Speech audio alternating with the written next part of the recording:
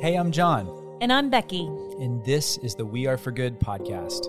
Nonprofits are faced with more challenges to accomplish their missions and the growing pressure to do more, raise more, and be more for the causes that improve our world. We're here to learn with you from some of the best in the industry, bringing the most innovative ideas, inspirational stories, all to create an impact uprising. So welcome to the Good Community. We're nonprofit professionals, philanthropists, world changers, and rabid fans who are striving to bring a little more goodness into the world. So let's get started. Howdy, Becky. Welcome. Hey, John, Julie. Hello. It's going to be such a fun day today. I know, because we're having one of our favorite people on who is an event expert. Yes. And we've really known her for more than a decade, which is really awesome. Yeah. And she has like such an incredible marketing mind, which clearly she does. She is the CEO of a marketing company. But yeah, just excited for this powerhouse conversation because I think a lot of people are curious about where events are in 2021 and how nonprofits are going to be able to continue to pivot. Yeah, totally. I know that's the question that I see coming up all the time. So I can't wait to dig into the brain of Lindsay Martin Bilbrey. She is here today with us. Lindsay's a lover of ice sculptures and pie, two of our favorite things, and she aims to make marketing, events, and technology easier to enjoy. But she brings 20 years of experience, and really, as long as I've known Lindsay, she has been like an industry expert at events. She was doing this across the country. She has served some of the biggest organizations out there in the for-profit and nonprofit sector. But more recently, she has launched her own company called Nifty Methods in Marketing and Events, and they have worked with also incredible organizations that trust them to produce events. So she is a powerhouse and a brain and super fun to chat with. So we're so excited to have Lindsay on today. Hey, Lindsay, thanks for coming on. Thanks. I'm glad to be here. Excited.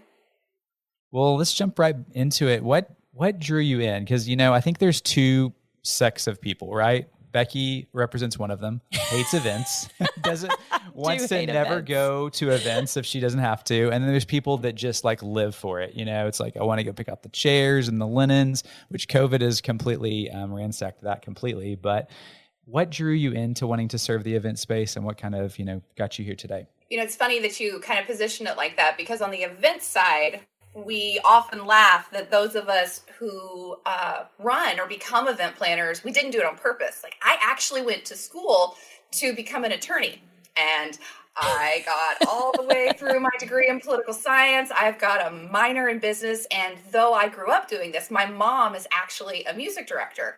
And so when I literally grew up behind a soundboard. And so I was helping her run festivals and local church and different activities where she was like, oh, well, you can do this. You're tall enough, or like set design, figure it out. So I was calling shows, helping people get on and off and kind of imagining what that could look like as long as I can remember. And so when I got to school, I was like, I'm going to do something like it's a real job. I am not going to live this bohemian life on the road. I supported myself through college, running, catering, and doing events. And I was like, no, I'm going to do this. And then I got out of school and I started talking to all the law schools and was doing this. They're like, yeah, your first 4 years, you're really going to do a lot of document management and just sit inside and look at contracts. And I was like, that's ridiculous. I took a very low-paying job doing events there in Stillwater, actually, and helping run like a dental company. And then my partner, Levi, he moved us to Washington, D.C., and I started working for a gubernatorial race at the time for just complete peanuts and found out I was pregnant. And you cannot work 120 hours a week without health care while knocked up. You can't survive in DC on peanuts either. I mean, No. Well, you can't. No, and there are more than a few who do. I mean, that's the beauty of the DC internships. But so I used my connections and I landed at this amazing education association nonprofit called ASCD. So it's Association for Supervision and Curriculum Development. Basically, they teach the teachers, they teach the superintendents. And because of a series of events, kind of like Lemony Snicket, within 3 months of me being there, my boss, who had basically run the major annual conference, which was 150,000 people on like a good day, retired. And so it was me and a coordinator who, oddly enough, now 10 years later is working for me again. I took this over with this amazing team and basically just got the best training you could have in nonprofit and association events. And I never looked back. And we kept moving and moving and moving for Levi's job. And I kept just building this amazing network. And so I've been blessed to work with nonprofits, government, big corporations, small corporations, startup.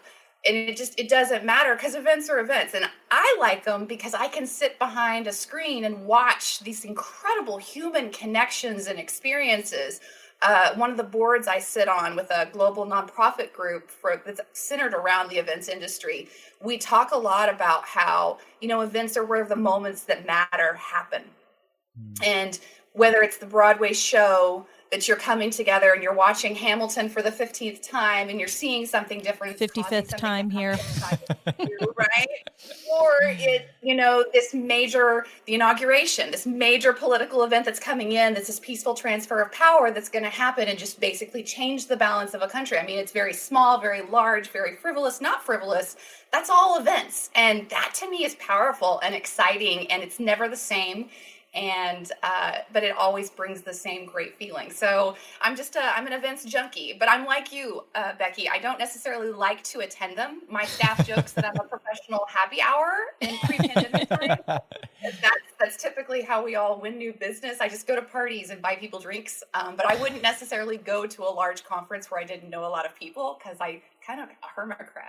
I think that you've made an incredible point just about the power of storytelling and the power of production in events, because I think maybe I should clarify why I don't like going to events that are so transactional, that are completely expected, that are the same event over and over, because I really have to give John credit and his team, because when we were working at our former business, I mean, when you're in higher ed, at least for us, I mean, we just didn't need events to fundraise. I mean, you have all these, what I call, I'm using my air quotes, grateful patients in your alumni who have such an incredible time, largely in college, and it's such a positive experience. You don't need an event to engage them. They're already engaged. And so for everybody else, which, is the majority of nonprofit, you really have to leverage your event in a way that tells your story in a unique way. And I think that just putting on, something on stage and having the same old people say the same old thing doesn't do anything to inspire. And it doesn't make people want to come back in and say, hey, what are they doing this year? What's different? What's new? How are they innovating this space? And so I love that you kind of talk about I really think there is something to production in events and threading that storytelling piece so it's not a transactional event. So we have an opportunity to go in and actually move someone's heart. It can just be an entry point. And so I think a lot of our audience is probably talking about, what are we going to do now? I mean, we're seeing so many of these little nonprofits whose a large portion of their revenue budget was contingent on having in-person events. And now it appears, we're going to be in this for a while.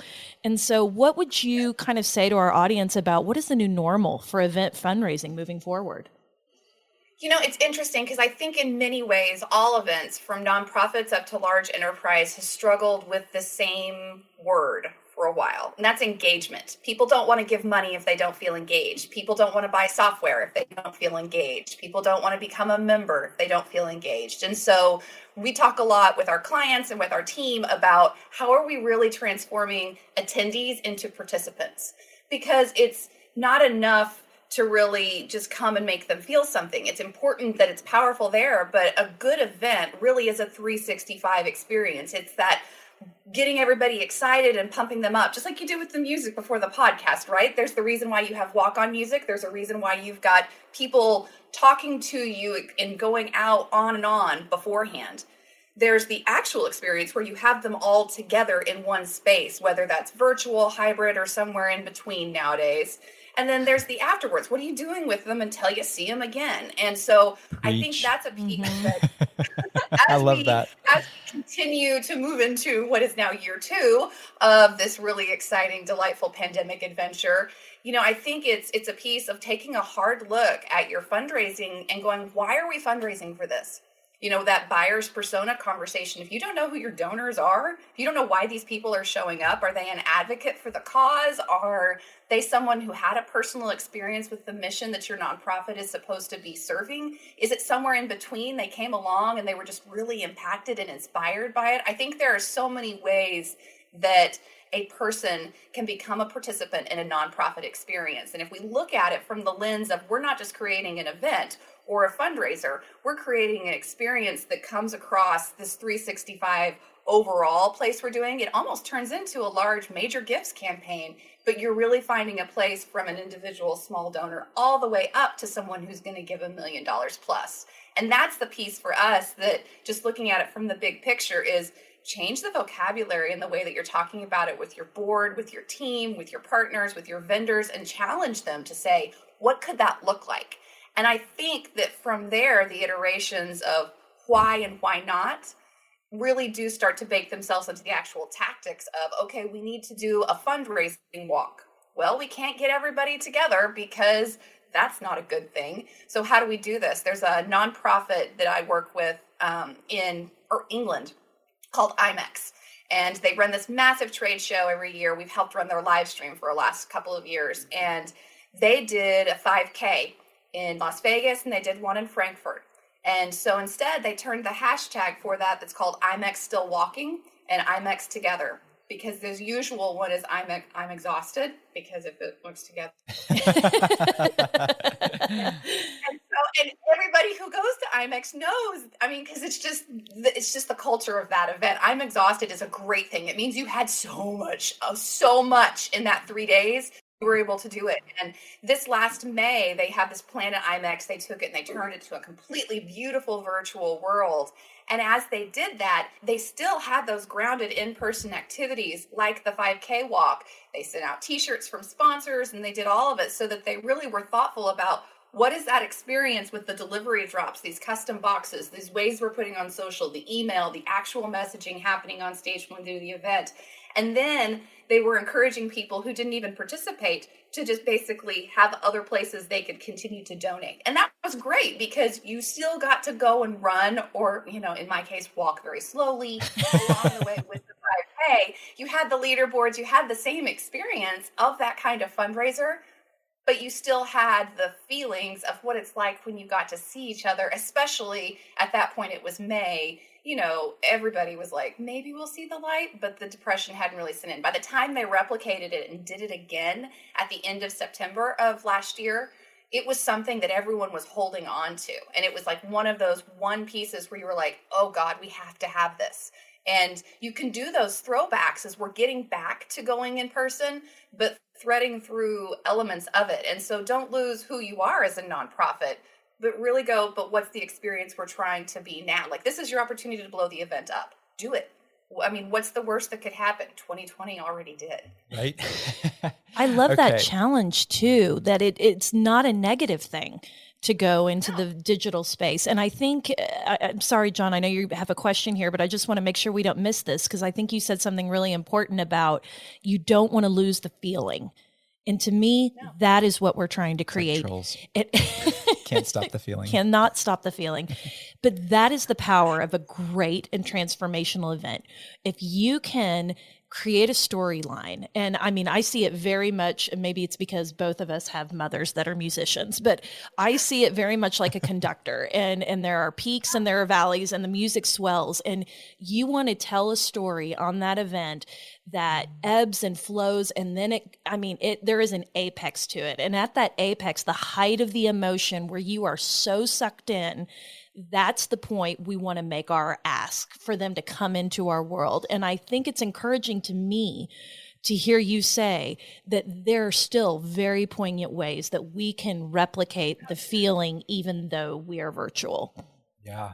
And okay, we're just going to piggyback on everything you're saying, Lindsay. You said something too of that the time is over of just looking at events as like, it's just this event. Like this is an opportunity to say it is a moment in time. You've got this emotion. How do we capitalize on that? If you don't have a follow-up plan, you don't have your event plan completed. Yeah. And so many people just are so glad it's over that they're going to take 2 weeks off and not think about it, when that's the time to like not stop. Like this, you want to harness that emotion and keep going. And I love that you are in that space, because COVID may have taught a lot of people that to be more strategic with their events, but I know you've been preaching this for a long time, and we're drinking that Kool-Aid too. Yep.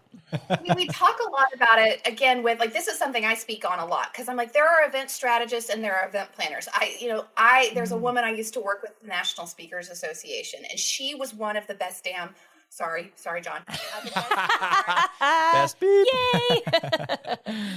Best darn event plan. I mean, like from the revenue, just like the tactical details of running and planning and executing event. And you absolutely still have to have those people on your team. And we hear a lot of like saber rattling right now that, companies and nonprofits are laying off event people who do that. I'm like, you still need those people, because they're the ones who will form the relationship at these virtual technology companies or with your production teams, where if suddenly you get locked out of this virtual convention center, and it's a heck of a lot scarier than when you get locked out of the actual convention center, they're going to sit there and they go back immediately into crisis communication. Well, you have to have both that tactical and that visionary, and it's not often the same person. There's a few people who can do it, but there are some people who just love the spreadsheet and the joy of planning the events. You still know those people on your team. You just need to equip them with enough team members who can look further out. And this is a place where nonprofits, a lot of times the staffing structure can play against everyone, because you have communication developers and you have dev teams, but you don't have marketing people. And if you don't have marketing people, you're really missing an opportunity, because nonprofit is just a tax status. You still have to do lead acquisition. You just call it donor development. But before they become donors, they become something else. And maybe they're never going to be a donor. But if Oprah never gave you a dime but brought you on for her favorite things, I'd say she was pretty important to your overall, health of organization, wouldn't you? So where does that person fit inside your personas? And you need someone whose job it is to look at that. And so I think that's the other critical element of this is, what's your staffing structure or your contractor/staffing structure look like, so that you can try all these different things out and take risks. And when your board looks at you and goes, oh, I don't know if we have the money, go, well, okay, but maybe we don't have an organization either, because we're going to have to do something. We're past a cliff. We're like flying, building the plane in the air with like duct tape and baling wire.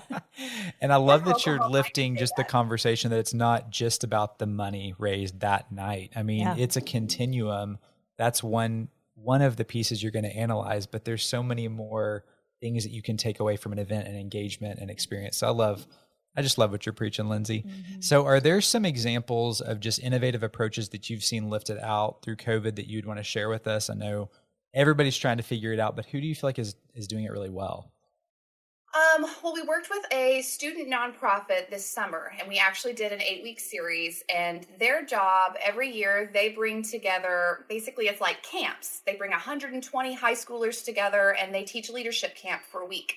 We did 8 of these in a row, and you want to talk about keeping your participation, engaged and excited, as well as bringing in fundraising dollars to fund this adventure. Usually when you're bringing them to places like DC and Paris to talk about the actual leadership, it was an interesting dynamic where they found a way to balance the needs of the participants and the needs of the funders, who were very different people inside the space. And so they built these custom box experiences. They literally came in a FedEx box, but it was like, eat the big frog first. So it was like a little baby frog.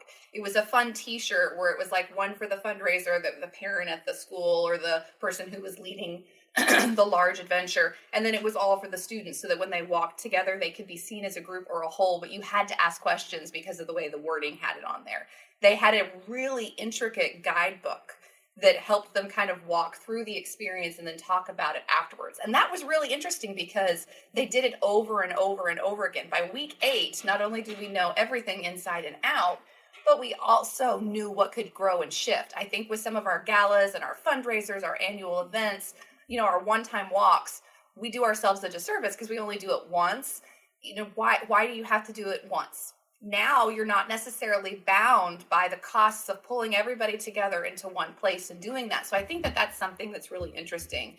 Another nonprofit that we saw that we worked with over the summer, what I really, really enjoyed was the opportunity for them to basically choose their own adventure because they were in different states. So you had some in California, you had some in New York, you had some in the Deep South, you had some in Chicago. So you had these large urban areas and then large rural areas. And it's very different in the approach to how the lockdowns and the different ways you could go into restaurants and take advantage of it. And so they offered different ways to participate in the fundraiser. Instead of just doing a walk or just doing, I think they had a walk, they had a run, they had like a triathlon, and then they had a silent auction. They made the silent auction more like a scavenger hunt. So they got local businesses involved. So you could come in and they would help match, so that it was helping restaurants, it was helping business owners on Main Street. And that was really fun because instead of delivering a box, they were saying, here are different ways that you can get participating in your community and still do good. And that was good. I mean, it was a lot of organization, but no less than bringing together, 3,000 people for one large run. And then the last one is one of my favorite clients, the Crayon Initiative. They actually, Did you say crayon? Brian, their founder, like colors? yeah, crayons. Yeah. Oh, I love the Crayon Initiative. I want you to tell what their mission is before because I love this story. They are just like the most unique group because they're saving the world and helping children in hospitals. And that to me is fascinating. Their founder was sitting in basically a Chili's. He was like, I wonder what they do with these crayons after they're not used anymore. They could just go to a recycling landfill. And he's one of my favorite Northern California hippies. And so Brian was like, that's crazy. So he took his packaging experience and brought it together. And basically, they take old crayons. You can send them in from home, from your scouting adventure, from restaurants, from all sorts of different things. Send them to his facility there in Northern California. He melts them down in a special, very, very, very sanitized way of recreating these crayons. And then he sends them to children's hospitals around the United States. That's powerful on its own, but a major portion of their revenue was sorting crayons at events and employee interactions. They'd go to call centers, they'd go to annual conferences, and just as a relaxation, you take crayons in a big bag and you put them into a bin. It's kind of like the version of adult crayon coloring book. So they did a sort at home activity, which if you're locked at home with your children and you're like, go pick all the crayons up, and now there's a game where we're going to put them in a bin. And so he made custom packaging, but you could do that. So it was like taking the things that he already did and then brought it into at home. And they did it over several weeks, and then everybody sent back. They ran a campaign on social. It was all user-generated content. Basically, it cost him shipping. And then the corporation that they were running these sort of home activities matched the donations. And that's really great because they're recouping that revenue value from a donation and fundraising perspective, but they're also, generating content that will keep this going without having to spend any marketing dollars. And I was like, that's just I don't know. There was just a lot of fun where it was very thoughtful in the activities, though still full of the benefits one could have for the nonprofit.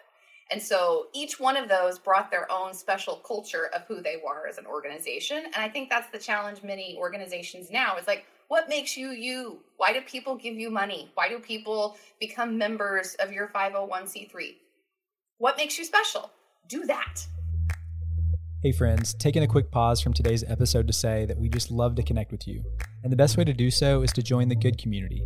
It's free. Just head on over to weareforgood.com/hello, and we can connect with all the resources, tips, tools, and show notes to help you do more for your mission. We can't wait to get to know you. Now, let's get back to this awesome feel-good conversation. I love that you're saying there's not a silver bullet here. You need to look at your organization and magnify what makes it special and take it virtual that way. I think it's brilliant. And I love it. And I think just to tie it back to your original point is even to the Crayon Initiative, it's all about engagement.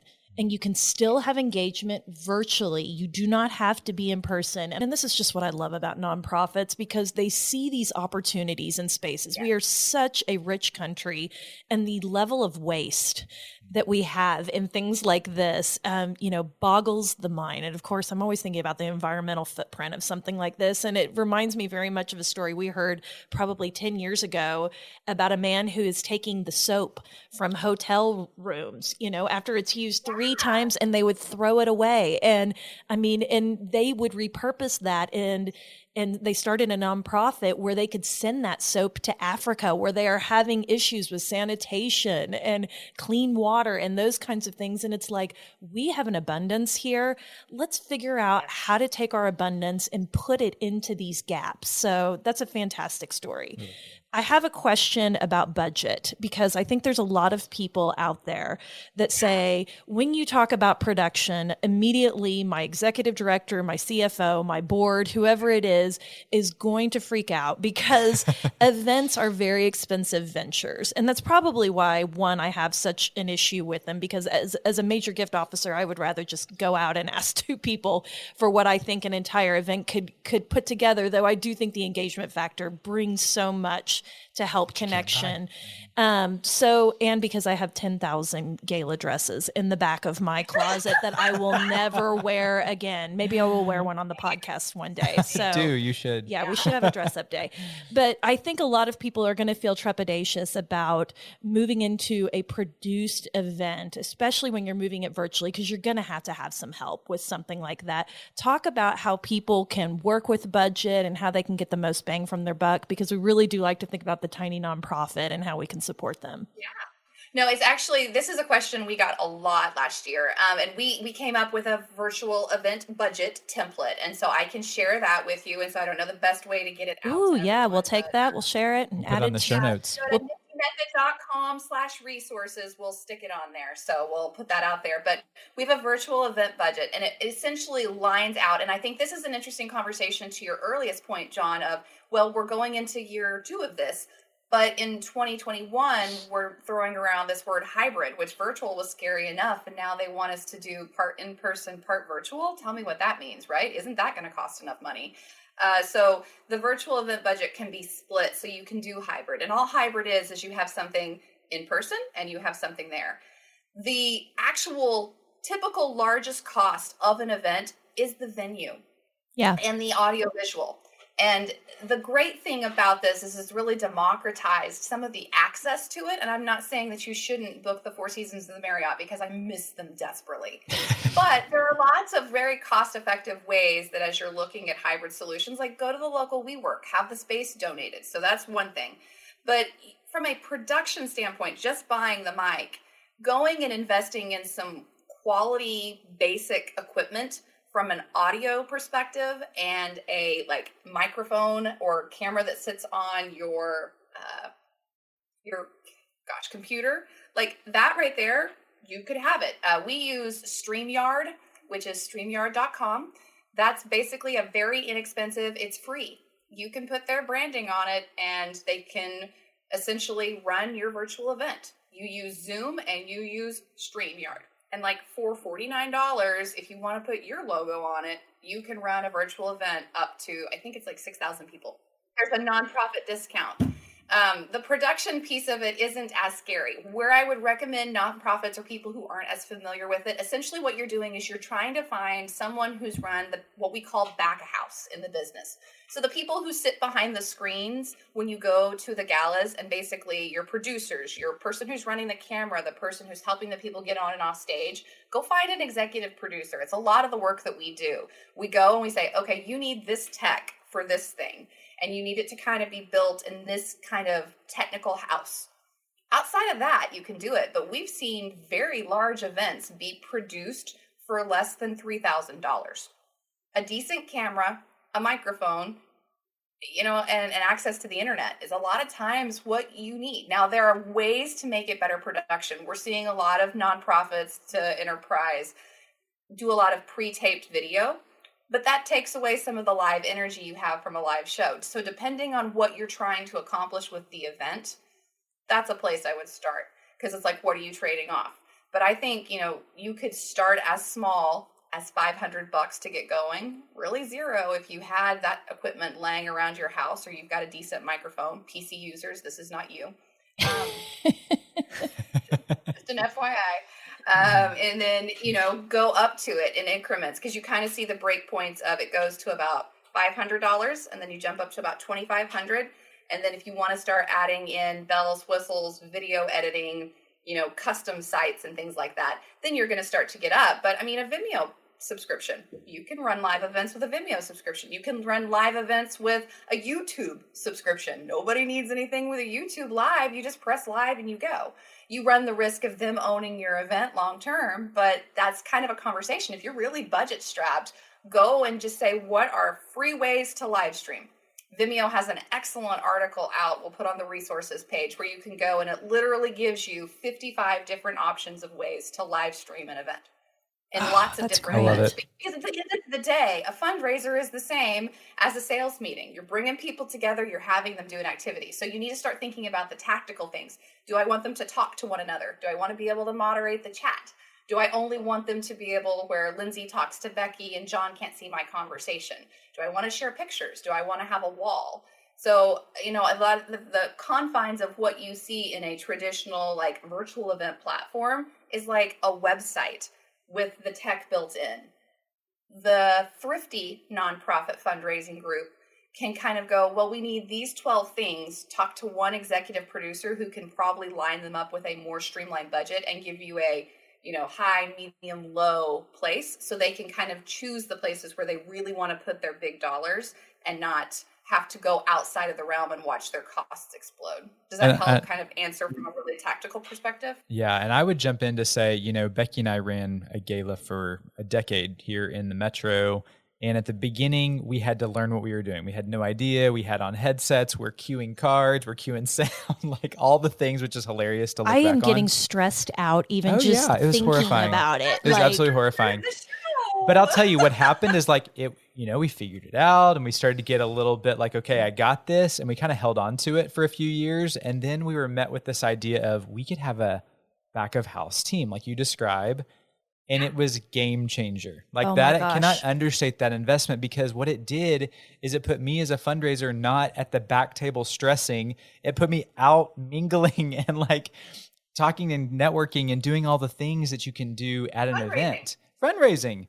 So like I can't understate the ability of bringing in a professional to do the things that need to be done professionally, because you don't want to mess up the sound in the video. That's all you got when you're working virtual. So yes, I love that point. If you are someone, I am a writer. I was a fundraiser. I have no business having my butt in that seat, like trying to moderate so many different screens. And we had the Oscar music like that would swell. And oh my God, John doesn't even know what baseball is. Pulling on their ear. I know. so I just want to give a shout out to, if you have the budget, please save yourself the heartache so you can go do what you do best, which is engage, connect. Because I think about those times, and when we were running the event, I was not cultivating. I was not engaging. And again, that is why they are there, is to engage. And so the other thing is, I'm so glad you talked just about the tech, because I want to encourage everyone listening to, if you are looking at your event budget right now, take the money that you are going to spend on that chocolate fountain, invest it in a streaming service, in a great microphone, maybe in the production team. Because I even saw this with my own church as they were going virtual. Now they said, we have got to do a huge investment in trying to meet people virtually right now. And if you're not, then the disconnection is just so rampant. So I think that's fantastic. And I think that's a place too, when you think about hiring people to help you, the events industry is basically on fire still. Like 90% of my industry was either laid off or without anything last year. Many of us who were doing virtual before 2020 are the lucky ones, just because we knew how to call shows. We had relationships with these people, and we were like, okay, we're not going to be perfect at it, but we've at least got an idea. That friend of mine who does the incredible event planning with the ordering of the chicken, she was out of work until November. Look for your CMPs. Go to LinkedIn and search for CMP. Go and search for CTES. These are certifications in the audiovisual production world and in the certified meeting planner that basically say these people are experts at what they do and they're consulting. Many of their consulting rates are like from $100 to an hour to $200 an hour. So literally 4 hours of our time is less than $1,000. And so you can basically run the ideas by, you don't have to hire us, though you should, but like, you can go in and that helps you set that pieces, but you might also be able to get some deals because these people need to work. They are absolutely willing to work with anything, whereas before, and so that means you're going to be maybe working with an event planner who used to run a major, massive, huge corporate event, and overnight that revenue stream's disappeared, and now they're looking for opportunities. So for nonprofits who are looking for that expertise at kind of more negotiable prices, this is really a market where you're going to have the upper hand. Now, don't underprice them and say, okay, well, I'll give you $50 an hour, because like that's, would you want to be charged that? But make sure they can pay their taxes and keep their houses. But it is a place Yes. where you've got some opportunities to go out and really leverage the power of the internet, not Google, but LinkedIn, and say, who in my network is an out of work event prof? Go and find it. Like they're everywhere. It's a massive, massive industry with lots of people who do lots of things and have lots of skill sets that can probably take your event and turn it up to 11. I just look at your roster of nonprofits that you've worked with, which is so vast and extensive. And I wonder if there's a story or a moment in philanthropy that you have witnessed that has just really touched you and stuck with you over these years. What's a story that sticks out to you that you might share with our community? This was such a tough question when I saw it come in, because I think every nonprofit we've worked with has been so special and I say that with no irony attached at all. Like they're staffed and volunteer driven by people who just believe in so much of it. I think though, one of the greatest examples is one close to my own heart in my own industry. This last year in 2020, every year in April, we have what's called Global Meetings Industry Day. And Global Meetings Industry Day is a lobbying day. It comes together and we work as an industry to go out and talk about why meetings mean business, right? The nonprofit and the associations all come together and we gather as event people and we just talk about the way that these moments that we bring together help matter. Why it's good for human connection, but also what it means to be people together gathered as a community and showing ourselves in the purest and best ways that events can often do. Well, when the pandemic hit, these large gatherings had to stop. And so a girlfriend of mine from Canada, she was very upset. And she was like, and she just tweeted, she was like, what if we just went out and went virtual? And so this movement of Global Meetings Industry Day goes virtual turned into, well, let's go and try and get a Guinness Book World Record and raise money for the Search Foundation, which helps out-of-work nonprofits or out-of-work event planners. And so we did. We didn't actually get the Guinness Book World Record, but we gathered nearly 15,000 people from around the world. We had every continent except Antarctica.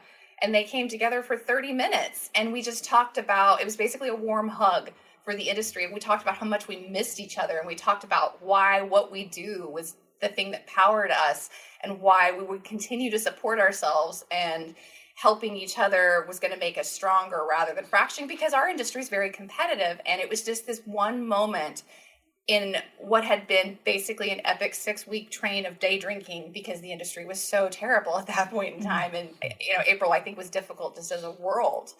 And you could just see us all, people you've been missing, going, okay, we're going to get through this.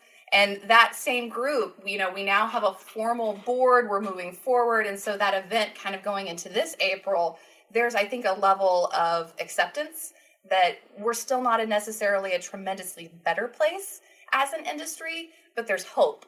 That same kind of, we're going to make it. It's going to be fine. The industry is going to come out stronger. And as a result, the events that we help drive and power are going to continue to help, bring people together and create those human connections. That's not disappeared. And so that to me is a place where I was like, from a philanthropic perspective, that's why you have these types of opportunities. Not everything can be transactional, and it's all great because capitalism keeps us alive in many ways. but you have to have the people. Otherwise, why would you have mission? I don't know. Great I question. Love it. What a great story. And I love how the industry itself is just coming together as a result of everything that's happened. So Lindsay, we ask all of our guests, what's one good thing? And I know as an event person, you've got all the tips and tricks and hacks to help us have our A game. What's something that you would offer to our audience, something we could do today? I think one good thing you can do is to never stop asking questions. Many times events are incredibly high profile, which means there's lots of pressure attached to it too, which can stop whoever it is that's both challenging what the event can look like so the participant experience is going to be just the best one possible for that year. That can be very scary. And so don't stop asking questions. Why and why not are not dirty words. They are powerful words that can help you go, well, why not this year? And if the answer is really no, not this year, then make sure you've got a parking lot so that you can do it the next time. Because now these ideas have started and should be able to take root and find some place to help make it, because there's no bad idea for it. So I think that's the piece that, we always say that the best event planners are those that are flexible, audacious, and curious. And so do good inside of that and always ask questions of why and why not. Oh, that was really powerful. So because you're right. I mean, an event thrives and it's at its best when so many people pour into it, when we have voices that are looking at strategy and looking about how do we represent everyone, which is what I love so much about your story of the individuals out in California, meeting people where they are and finding a way to connect with them. As we have learned, Becky does not want to come into your 600 person gala and dress up and eat cordon bleu. I just don't want to. But if it was something innovative, if it was, something that I could do with my family or something that I could do outdoors, like I would be all in for that. So I am excited sort of about this new pivot for events, because we were kind of just stuck in a rut and doing the same old thing and churning the same old event out now. And now we are backed into a corner where we've got to be creative. We've got to think about everybody. We've got to think about where to meet them, how we're going to talk to them. And we have got to look at events as they are no longer singular things.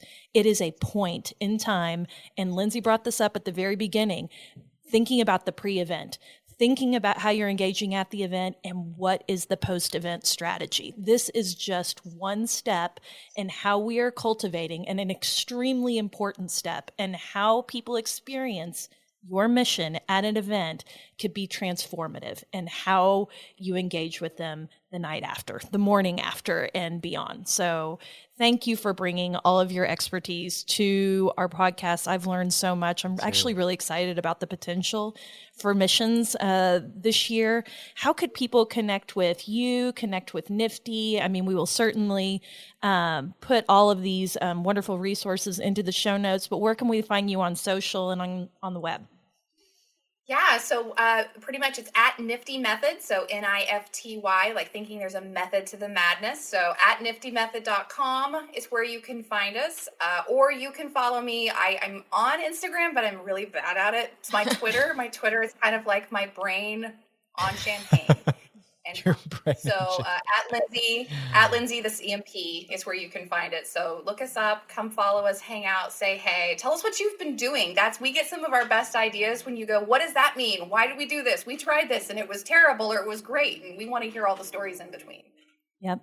Sharing is caring. So let's all lift each other up. And if you're not amped up after this, I mean, this has been awesome, Lindsay. Thank you so much.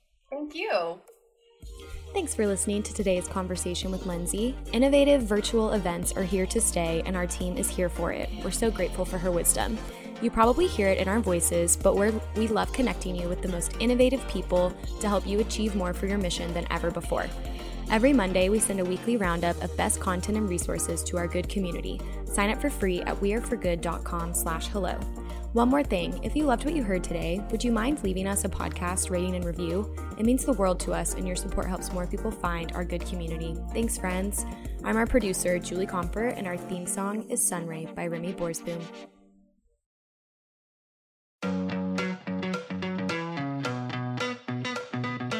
Rabid fans have always powered the We Are For Good podcast, but now Rabid fans can get even more goodness and access by joining Good Friends. It's our listener support community for the We Are For Good podcast. Good Friends comes with perks, exclusive episodes with John and I, including The Good Brief, our new monthly cliff notes of the greatest takeaways and lessons learned from that month, and exclusive AMA episodes where we answer your burning questions and tap our community of experts. Join now or learn more at weareforgood.com/friends. We can't wait to see you inside. That's weareforgood.com/friends.